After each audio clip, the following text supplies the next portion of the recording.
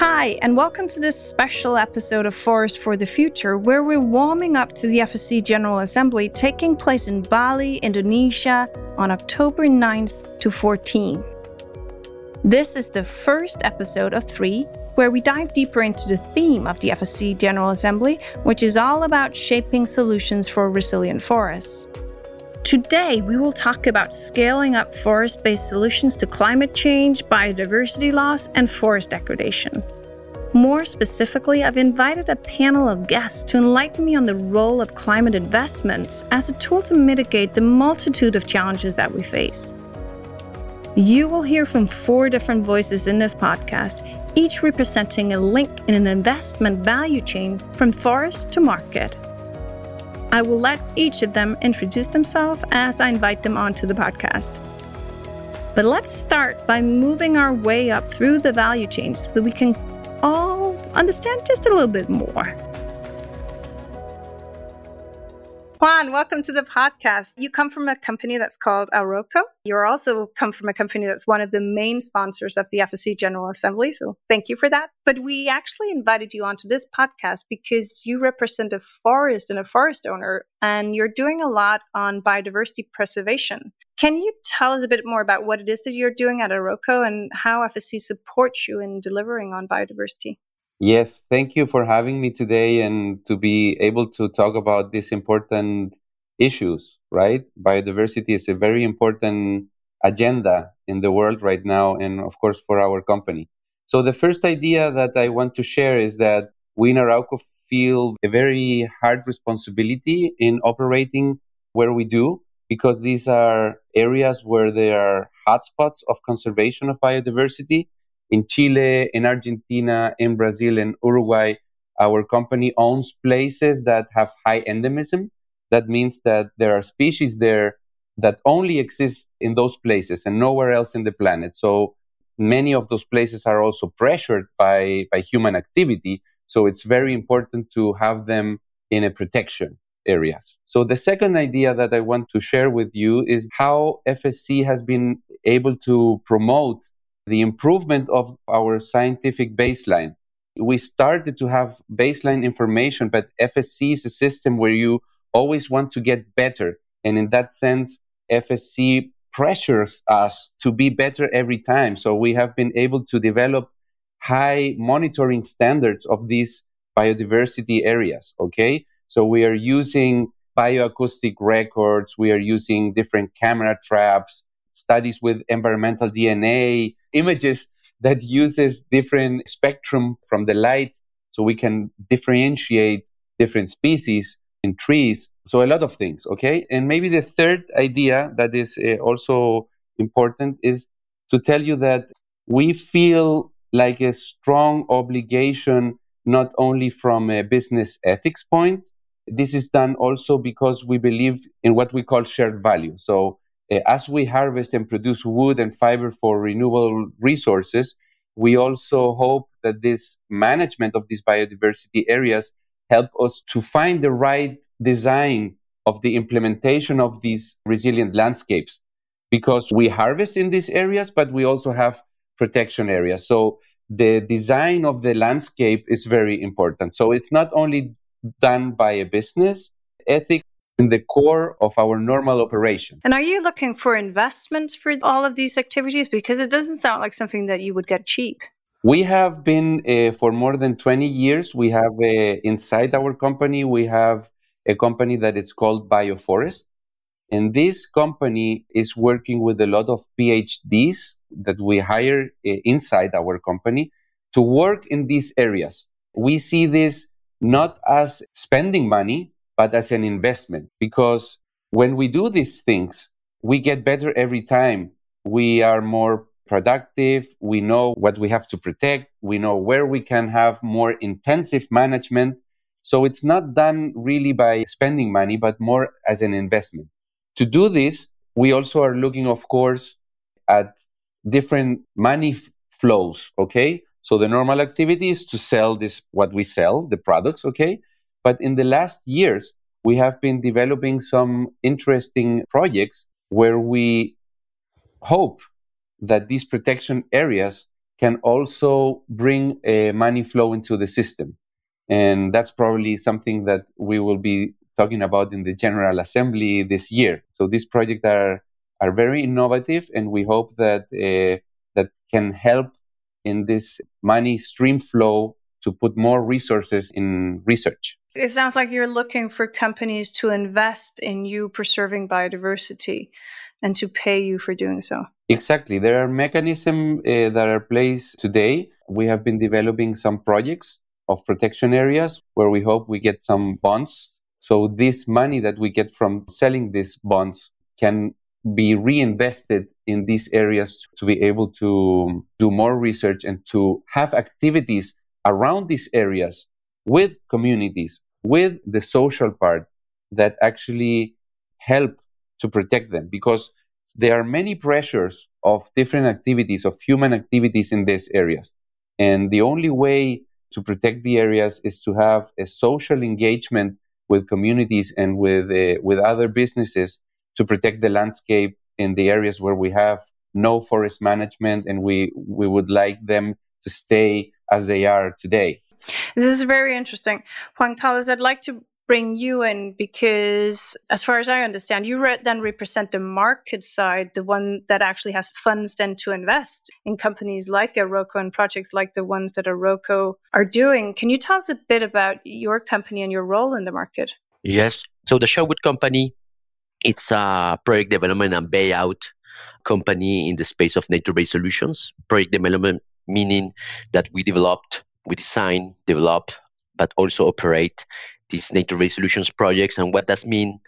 It's agroforestry with the small farmers, agroforestry with medium to large farmers, sustainable forest management in natural forests, meaning, FSC certified concessions in the tropics.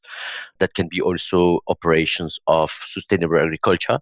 And we mainly have two products from our projects, meaning the non-carbon products, timber and non-timber products, and also CO2, carbon. We are also a buyout company, meaning that we also look for projects that are already undergoing, that we will purchase and transform to do it more sustainably. Imagine a forest concession in a specific country that is not certified, that has been extracting maybe 25 cubic meters per hectare, which is still the law, but that where we can extract maybe 4, right? And then complement those revenues from the avoided degradation of those forests. So we're kind of a technical company, but also a financial company, meaning that we are technical people, but we use the power of finance to also take cover on companies, to regroup and consolidate, and to bring a new business model for these companies that are legacy companies for decades. So I think that the market is evolving, the practices are evolving, and we're bringing the CO2 component in order to finance and turbocharge our ability to do these takeovers and to implement this operation more sustainably. We believe we have been created, so the Sherwood Company, it's a call for the Sherwood Forest somehow. We believe that in this environment of today, there's a lot of climate finance, at least in commitments, or at least in pledges, which are not yet commitments, but need to be transformed in real action. But can you help me understand here? Because basically my level of knowledge on climate investment is not zero, but not a lot above zero either. Can you help me understand here? Your company then, you raise the funds for investments and do the actual investments in projects that's already there, or? Correct. So we're investor operator. We are not an investment fund, meaning that the investment fund raise funds from institutional investors and then provide equity or debt into different companies, but they are company operators and they complement that. Our vision is more like a natural resource company, which could be a mining company, which could be an oil and gas company, but in the nature-based solution space, meaning that we will explore and then produce these nature-based solutions assets, which, are timber, agroforestry products, and also carbon. So we are an operating company that will have a big financial bias, I would say. Mm-hmm. How big is this financial investment space, and how important is it for forests that we have financial investment in forests worldwide? I think that the opportunity is huge. And these legacy assets, especially natural forests and plantations, are undervalued right now. And there's a big possibility to have, I hate this word cheap, but I would say that undervalued asset that will increase in value in terms of the diversity they hold, in terms of the products they will produce, because we need to change our construction-based material that we have. We can use a lot more of timber, right? And maybe the rotations of the timber that was done yesterday of 7 years, maybe we need to put it on 20 years.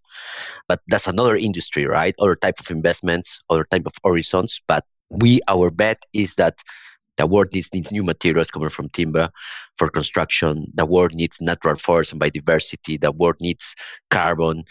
The world needs, social impact, because our democracies are in danger because of inequality. People want to turn down capitalism just because it doesn't working for everybody. But we can make it work for everybody, we believe, that showed. So instead of letting go the baby with the bucket water, we believe that there are possibility for reforms at the investment level. We can provide this kind of solution that we can use institutional investor capital to buy concessions, to buy plantations, transform models. And then maybe, it's a dream, but we believe that we have convinced investors to do so.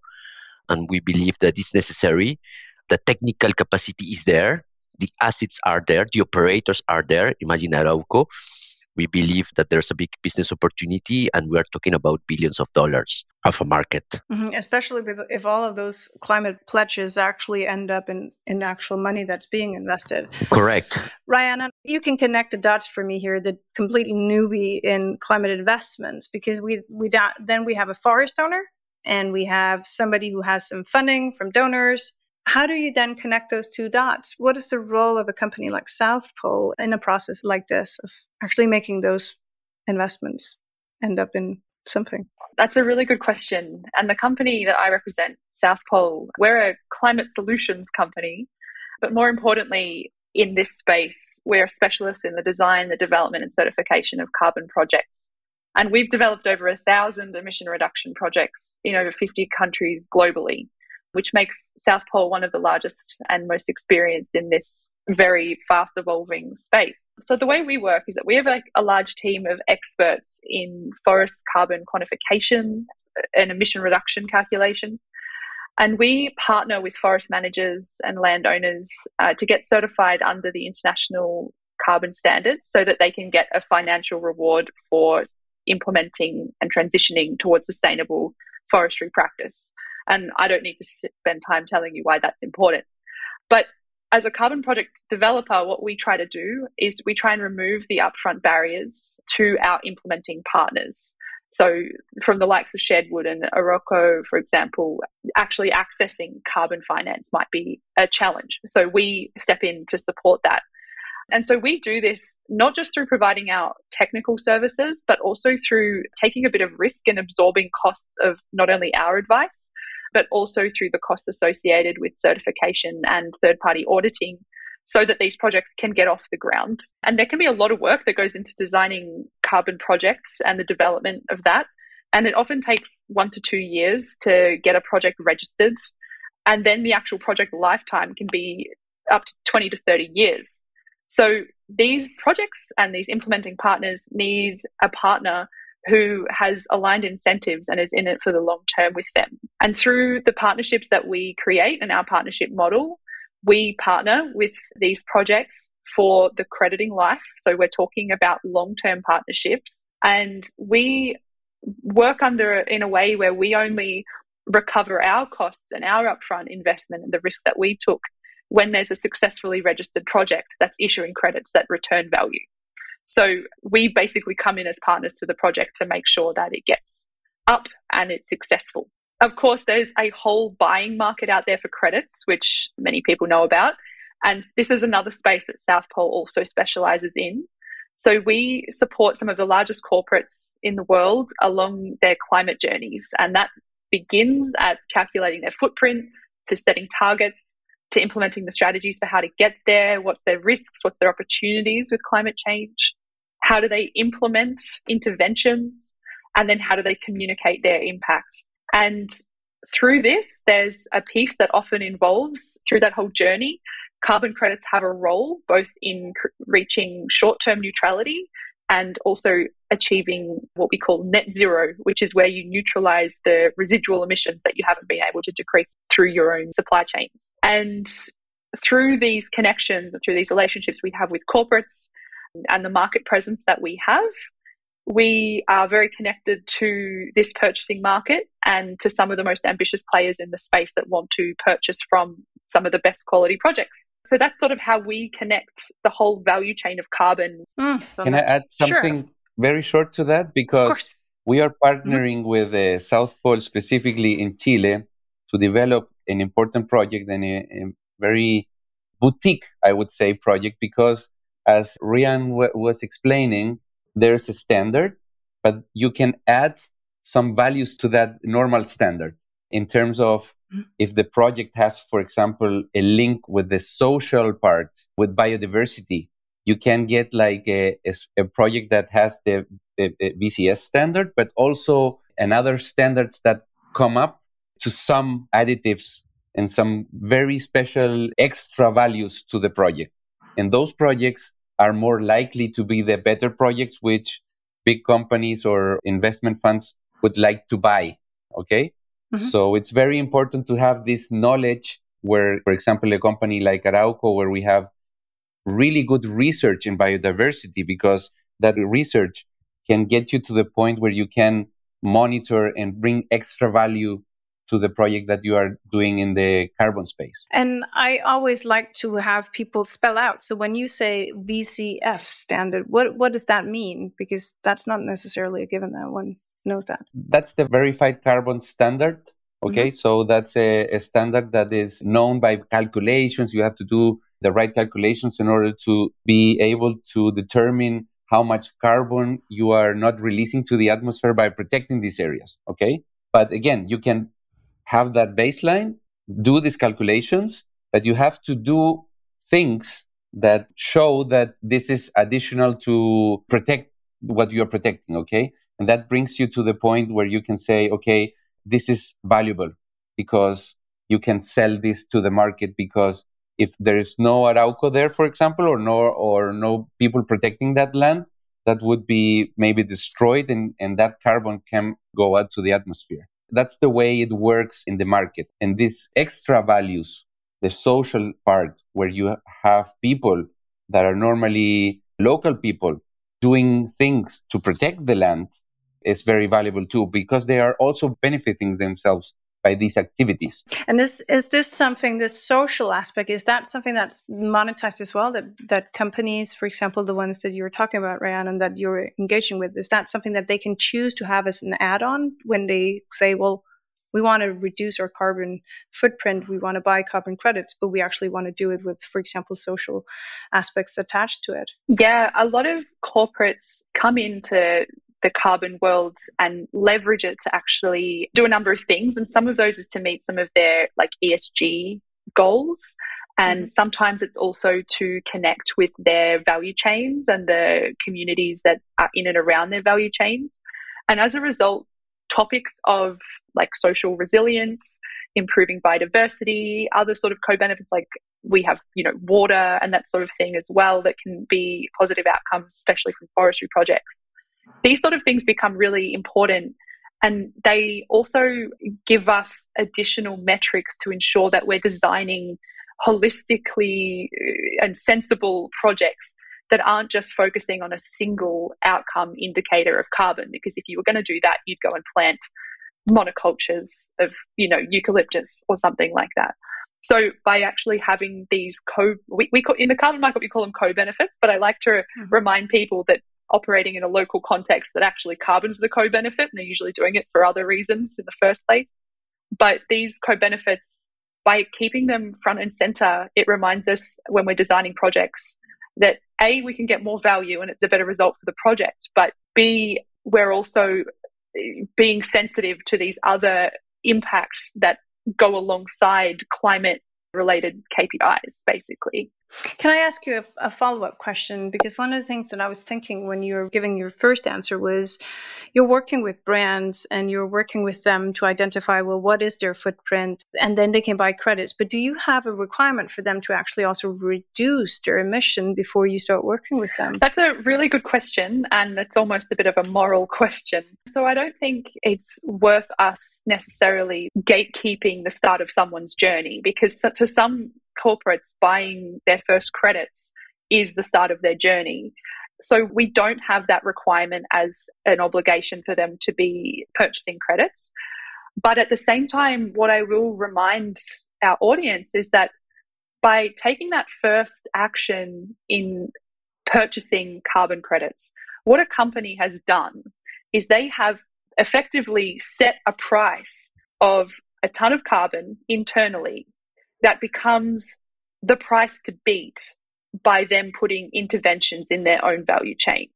So if they're paying $10 a ton for a price of carbon, but through their own interventions to either, look at renewable energy or to look at other sorts of value chain interventions, they can start to price out and prioritize the interventions that they want to make. And of course, as the price of carbon goes up in the market, that cost per ton is only getting higher and higher. So it's putting more and more pressure on them to focus internally and reduce the absolute value of their emissions. So all in all, carbon credits, which I know have received a lot of controversy in the past, I think actually play a really important first step for corporates getting onto that climate journey.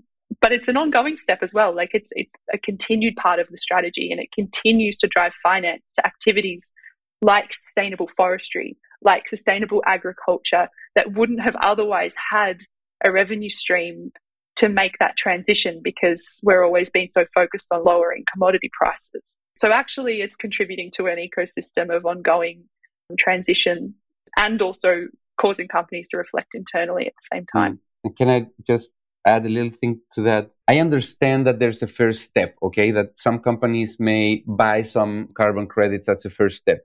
But I think we have to push more than that. And there are mechanisms. For example, Loa was telling there are a number of commitments. For example, we have been measuring our footprint for many years. And we have established that because we work with trees, we are carbon neutral already.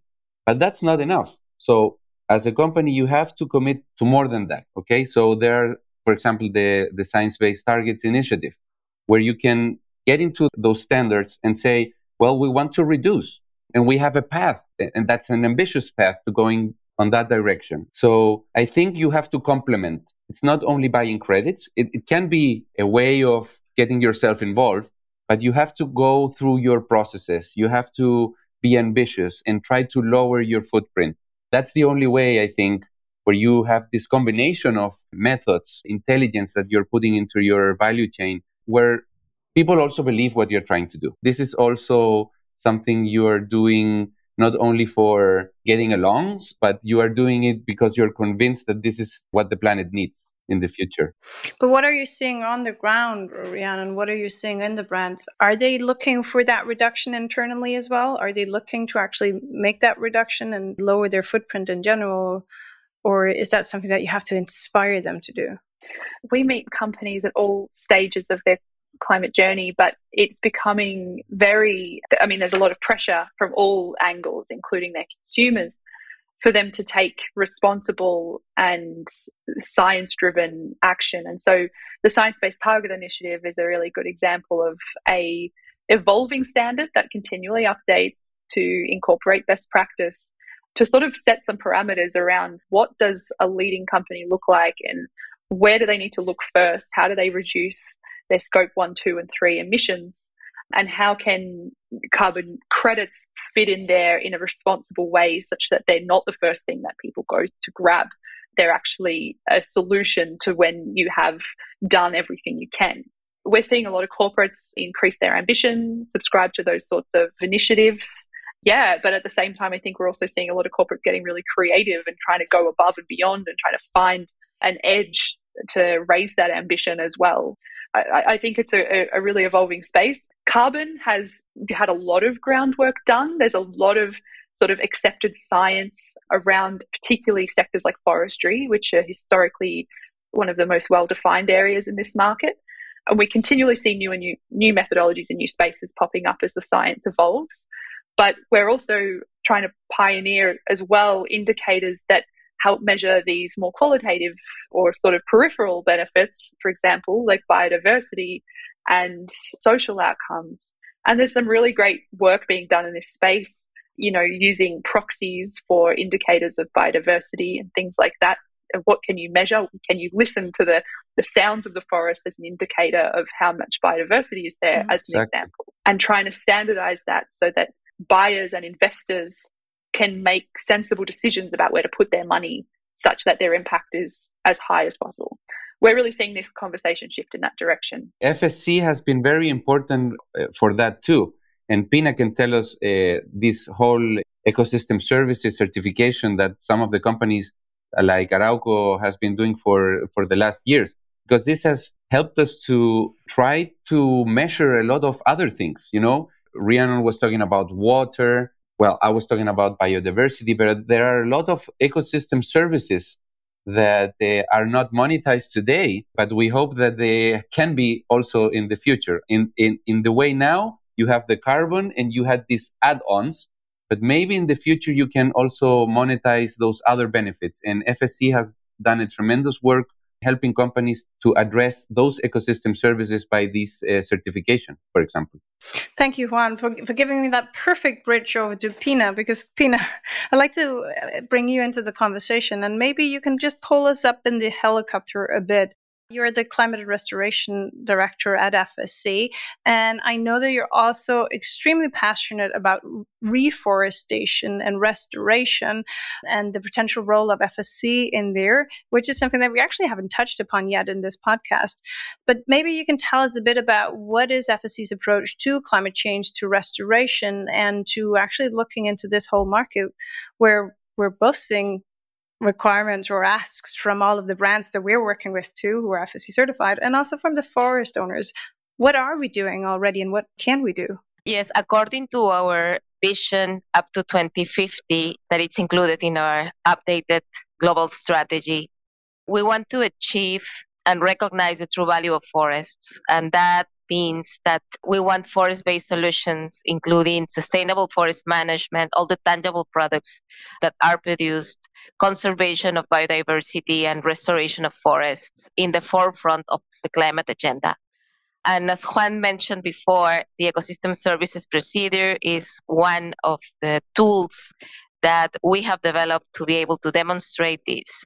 And now we are in a process of reviewing the ecosystem services procedure to add these social and cultural values that are relevant as well. Because as well, the world is now trending to be able to demonstrate these impacts on the ground.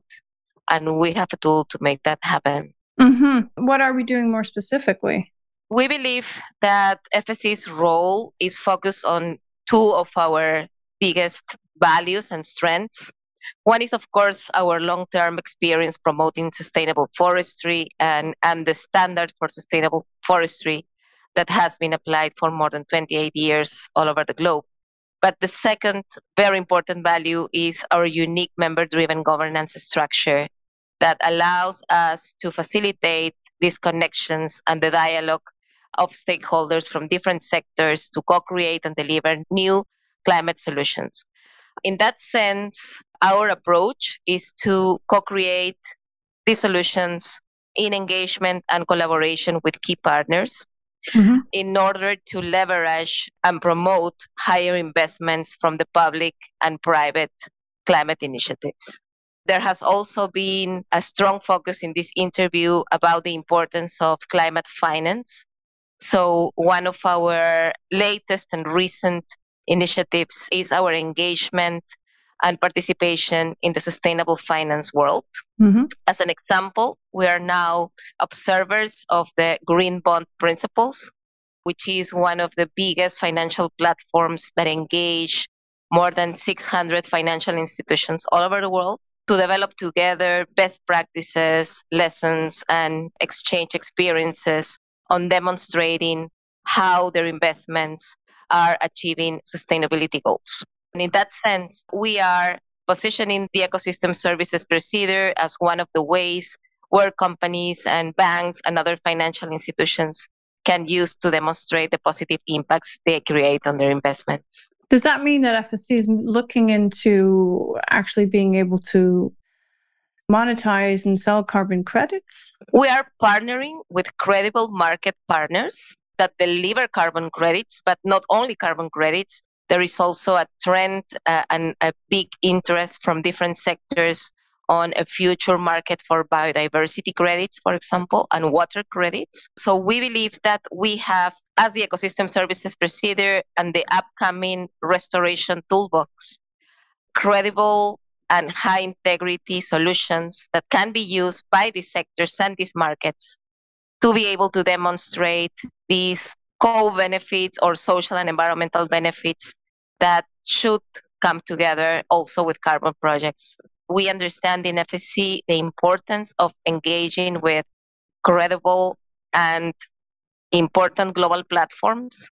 And at this stage in the world, the climate dialogue is not only a corporate dialogue. It's a dialogue that incorporates governments, other NGOs, stakeholders, indigenous peoples, smallholders, forest users, project developers such as South Pole, investors.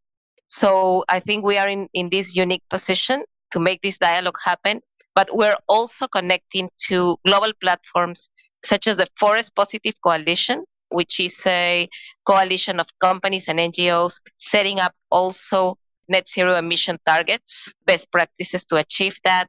The Value Change Initiative, also another initiative connected to the corporate world. The United Nations Fashion Charter, which is defining how fashion and apparel companies should develop their climate reduction targets. So through participating in these platforms and engaging with all these companies and other sectors, we are also supporting the forest managers to get more access to the markets. So before we end, I'd like to hear from all four of you. How do you envision the future of this very broad topic? And I know that we touched on a lot of different things, but how do you envision the future of this? How critical will it be for us to enable climate investments? What kind of alliances will we need? How can we get this to scale? Juan Carlos, maybe if we start with you. Yeah, so it's a very tough question because, by definition, to know the future, it's impossible. And I have been already in the market back in 2009, 2010, 2011. It felt like a deja vu where a lot of excitement was there and then, everything collapsed. But I think that the situation is different because the impacts of climate change are very present, right? Very, very present. And I feel that the financial community is feeling the cold as well. And I believe that there's a trend. So I think the future can be grasped by some tendencies.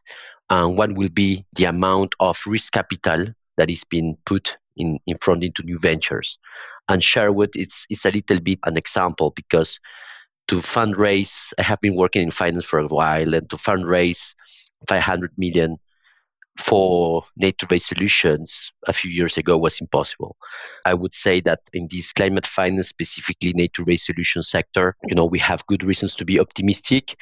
And nevertheless, I'm very worried because of the over-complexification of the standards, meaning the carbon standards, the discussions about the adjustments to be done between a country, what a company wants, what the NGO wants, what the university wants, and it's getting very complicated. And this is hurting the actual activities in the ground because I understand that we want integrity, it's all we want, but we need to be tolerant for a margin of error because we are in a crisis. And in a crisis, we cannot only focus in details. We need to keep the big picture. And restoring land is key. Managing forest is key.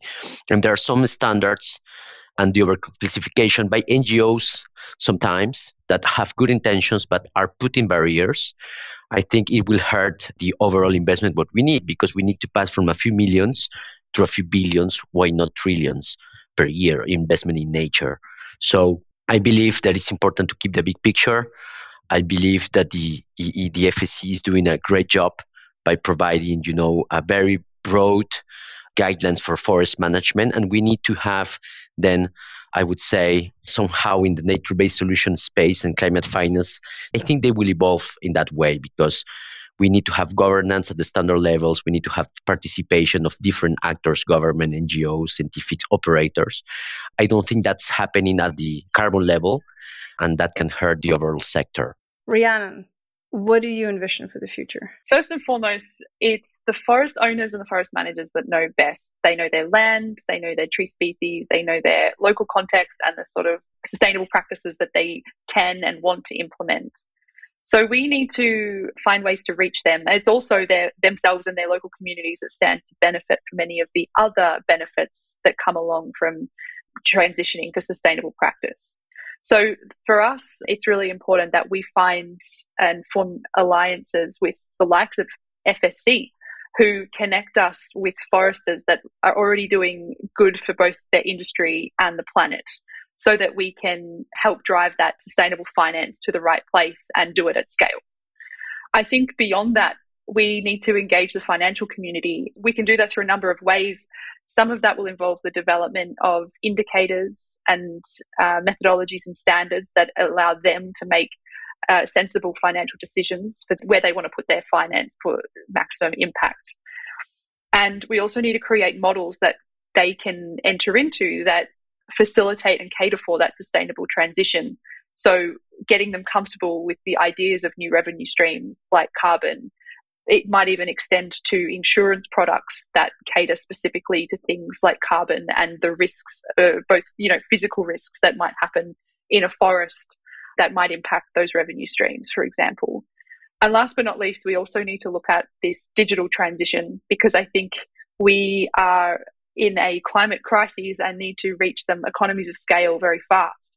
Actually, there's a lot of advancements that have been done towards the end of remote sensing and being able to sort of do a lot more on a lot larger scale through digital innovations that don't require as much on-the-ground laborious data collection.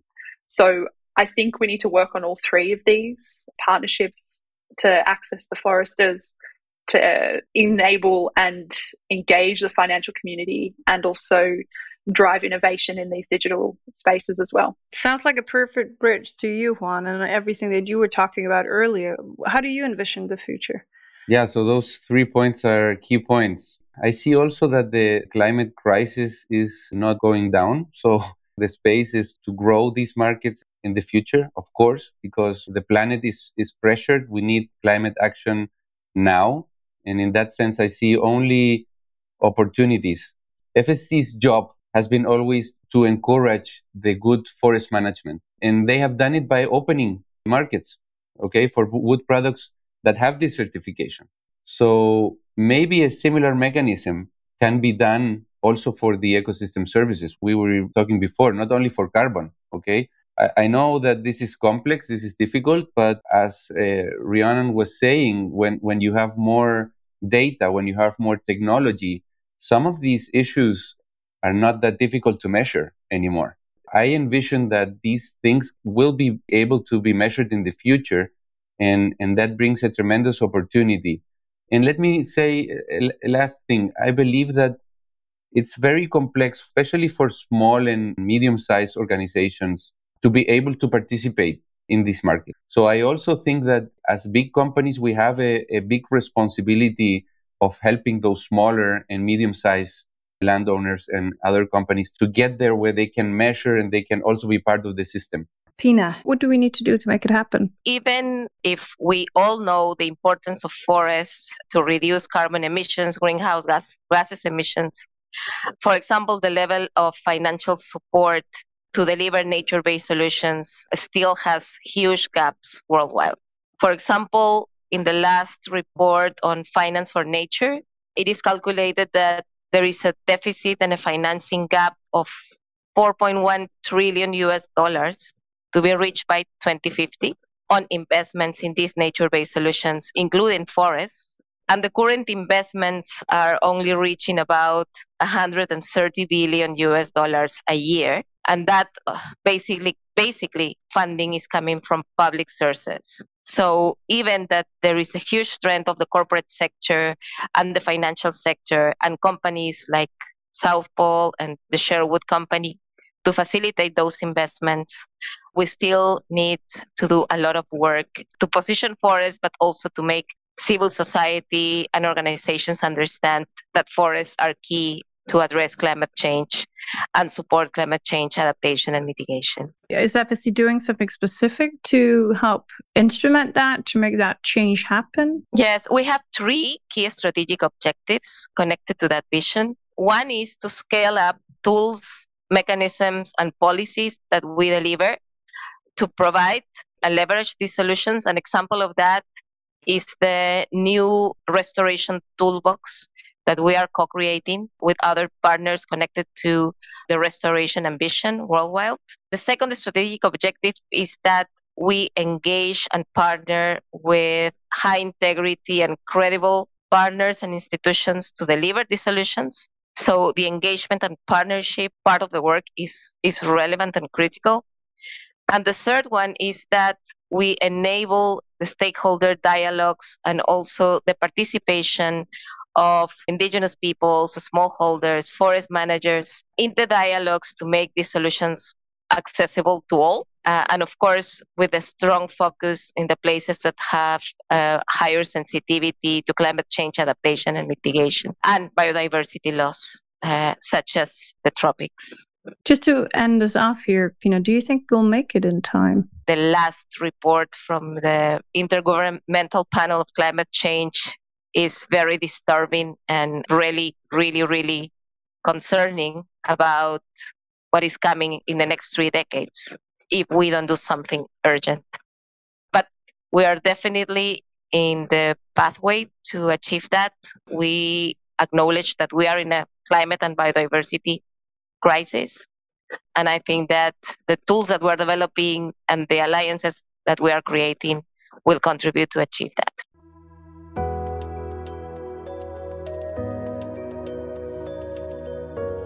That concludes my conversation with an entire investment value chain from forest to product. I hope that their visions for the future become a reality and that FSC will become a key partner in building alliances and solutions for mitigating climate change and biodiversity loss in time, and that we will start seeing a lot of FSC-certified restoration projects. If you want to learn more about this topic and engage in the debate, I strongly encourage you to register for a General Assembly and participate either in person or virtually. You can see much more on that and register at ga.fsc.org. That was ga.fsc.org. And if you don't want to take my word for it, maybe this quote from one of our members from the Economic Chamber, or more specifically from Ralph Smith-Learman from Mundus del Plata, will convince you. The General Assembly is one of those very important moments in the life of the organization, where the FSC membership gathers to exchange, learn, inspire, and get inspired, and give high-level direction. We learn where we are on the global agenda. Most of all, we learn from each other's perspectives across chambers, south and north, and from all regions. At the end of the day, members and staff are in FSC for diverse reasons and often different needs. But when we get together and see each other's faces, meet old and new friends, hug or shake hands after now 5 years since the last GA, we realize how much we actually do share. We discover in FSC a common aspiration to do good. So let's take every opportunity to celebrate FSC's wins, the difference we make in a much challenged world, the history of values we inherit and how we need to adapt and change into the future to increase our relevance, our outreach, and widen our global impact for the next generations, for Mother Nature, and our forests, for our people, the General Assembly is an outstanding opportunity to live and feel this unique organization. As mentioned in the beginning, this was the first of 3 episodes. In the next 2 episodes, we will be diving deep into the role of people, or more specifically into family forests, communities, workers, and indigenous people in transforming forests. And we will be looking at how we can demonstrate the true value forests can give as we work as a global community to deliver on the Sustainable Development Goals. So stay tuned to learn much more about the event and the important topics to be discussed and found solutions for at the General Assembly. This episode was brought to you by our top General Assembly sponsors, SIG and Aroko. A sincere thank you from FSC for the support in making this important democratic event happen. Remember to subscribe to this podcast series, Forest for the Future, if you want to get notified of new episodes. You can also always get in touch with me on podcast@fsc.org. I am Loa Worm, and this was Forest for the Future.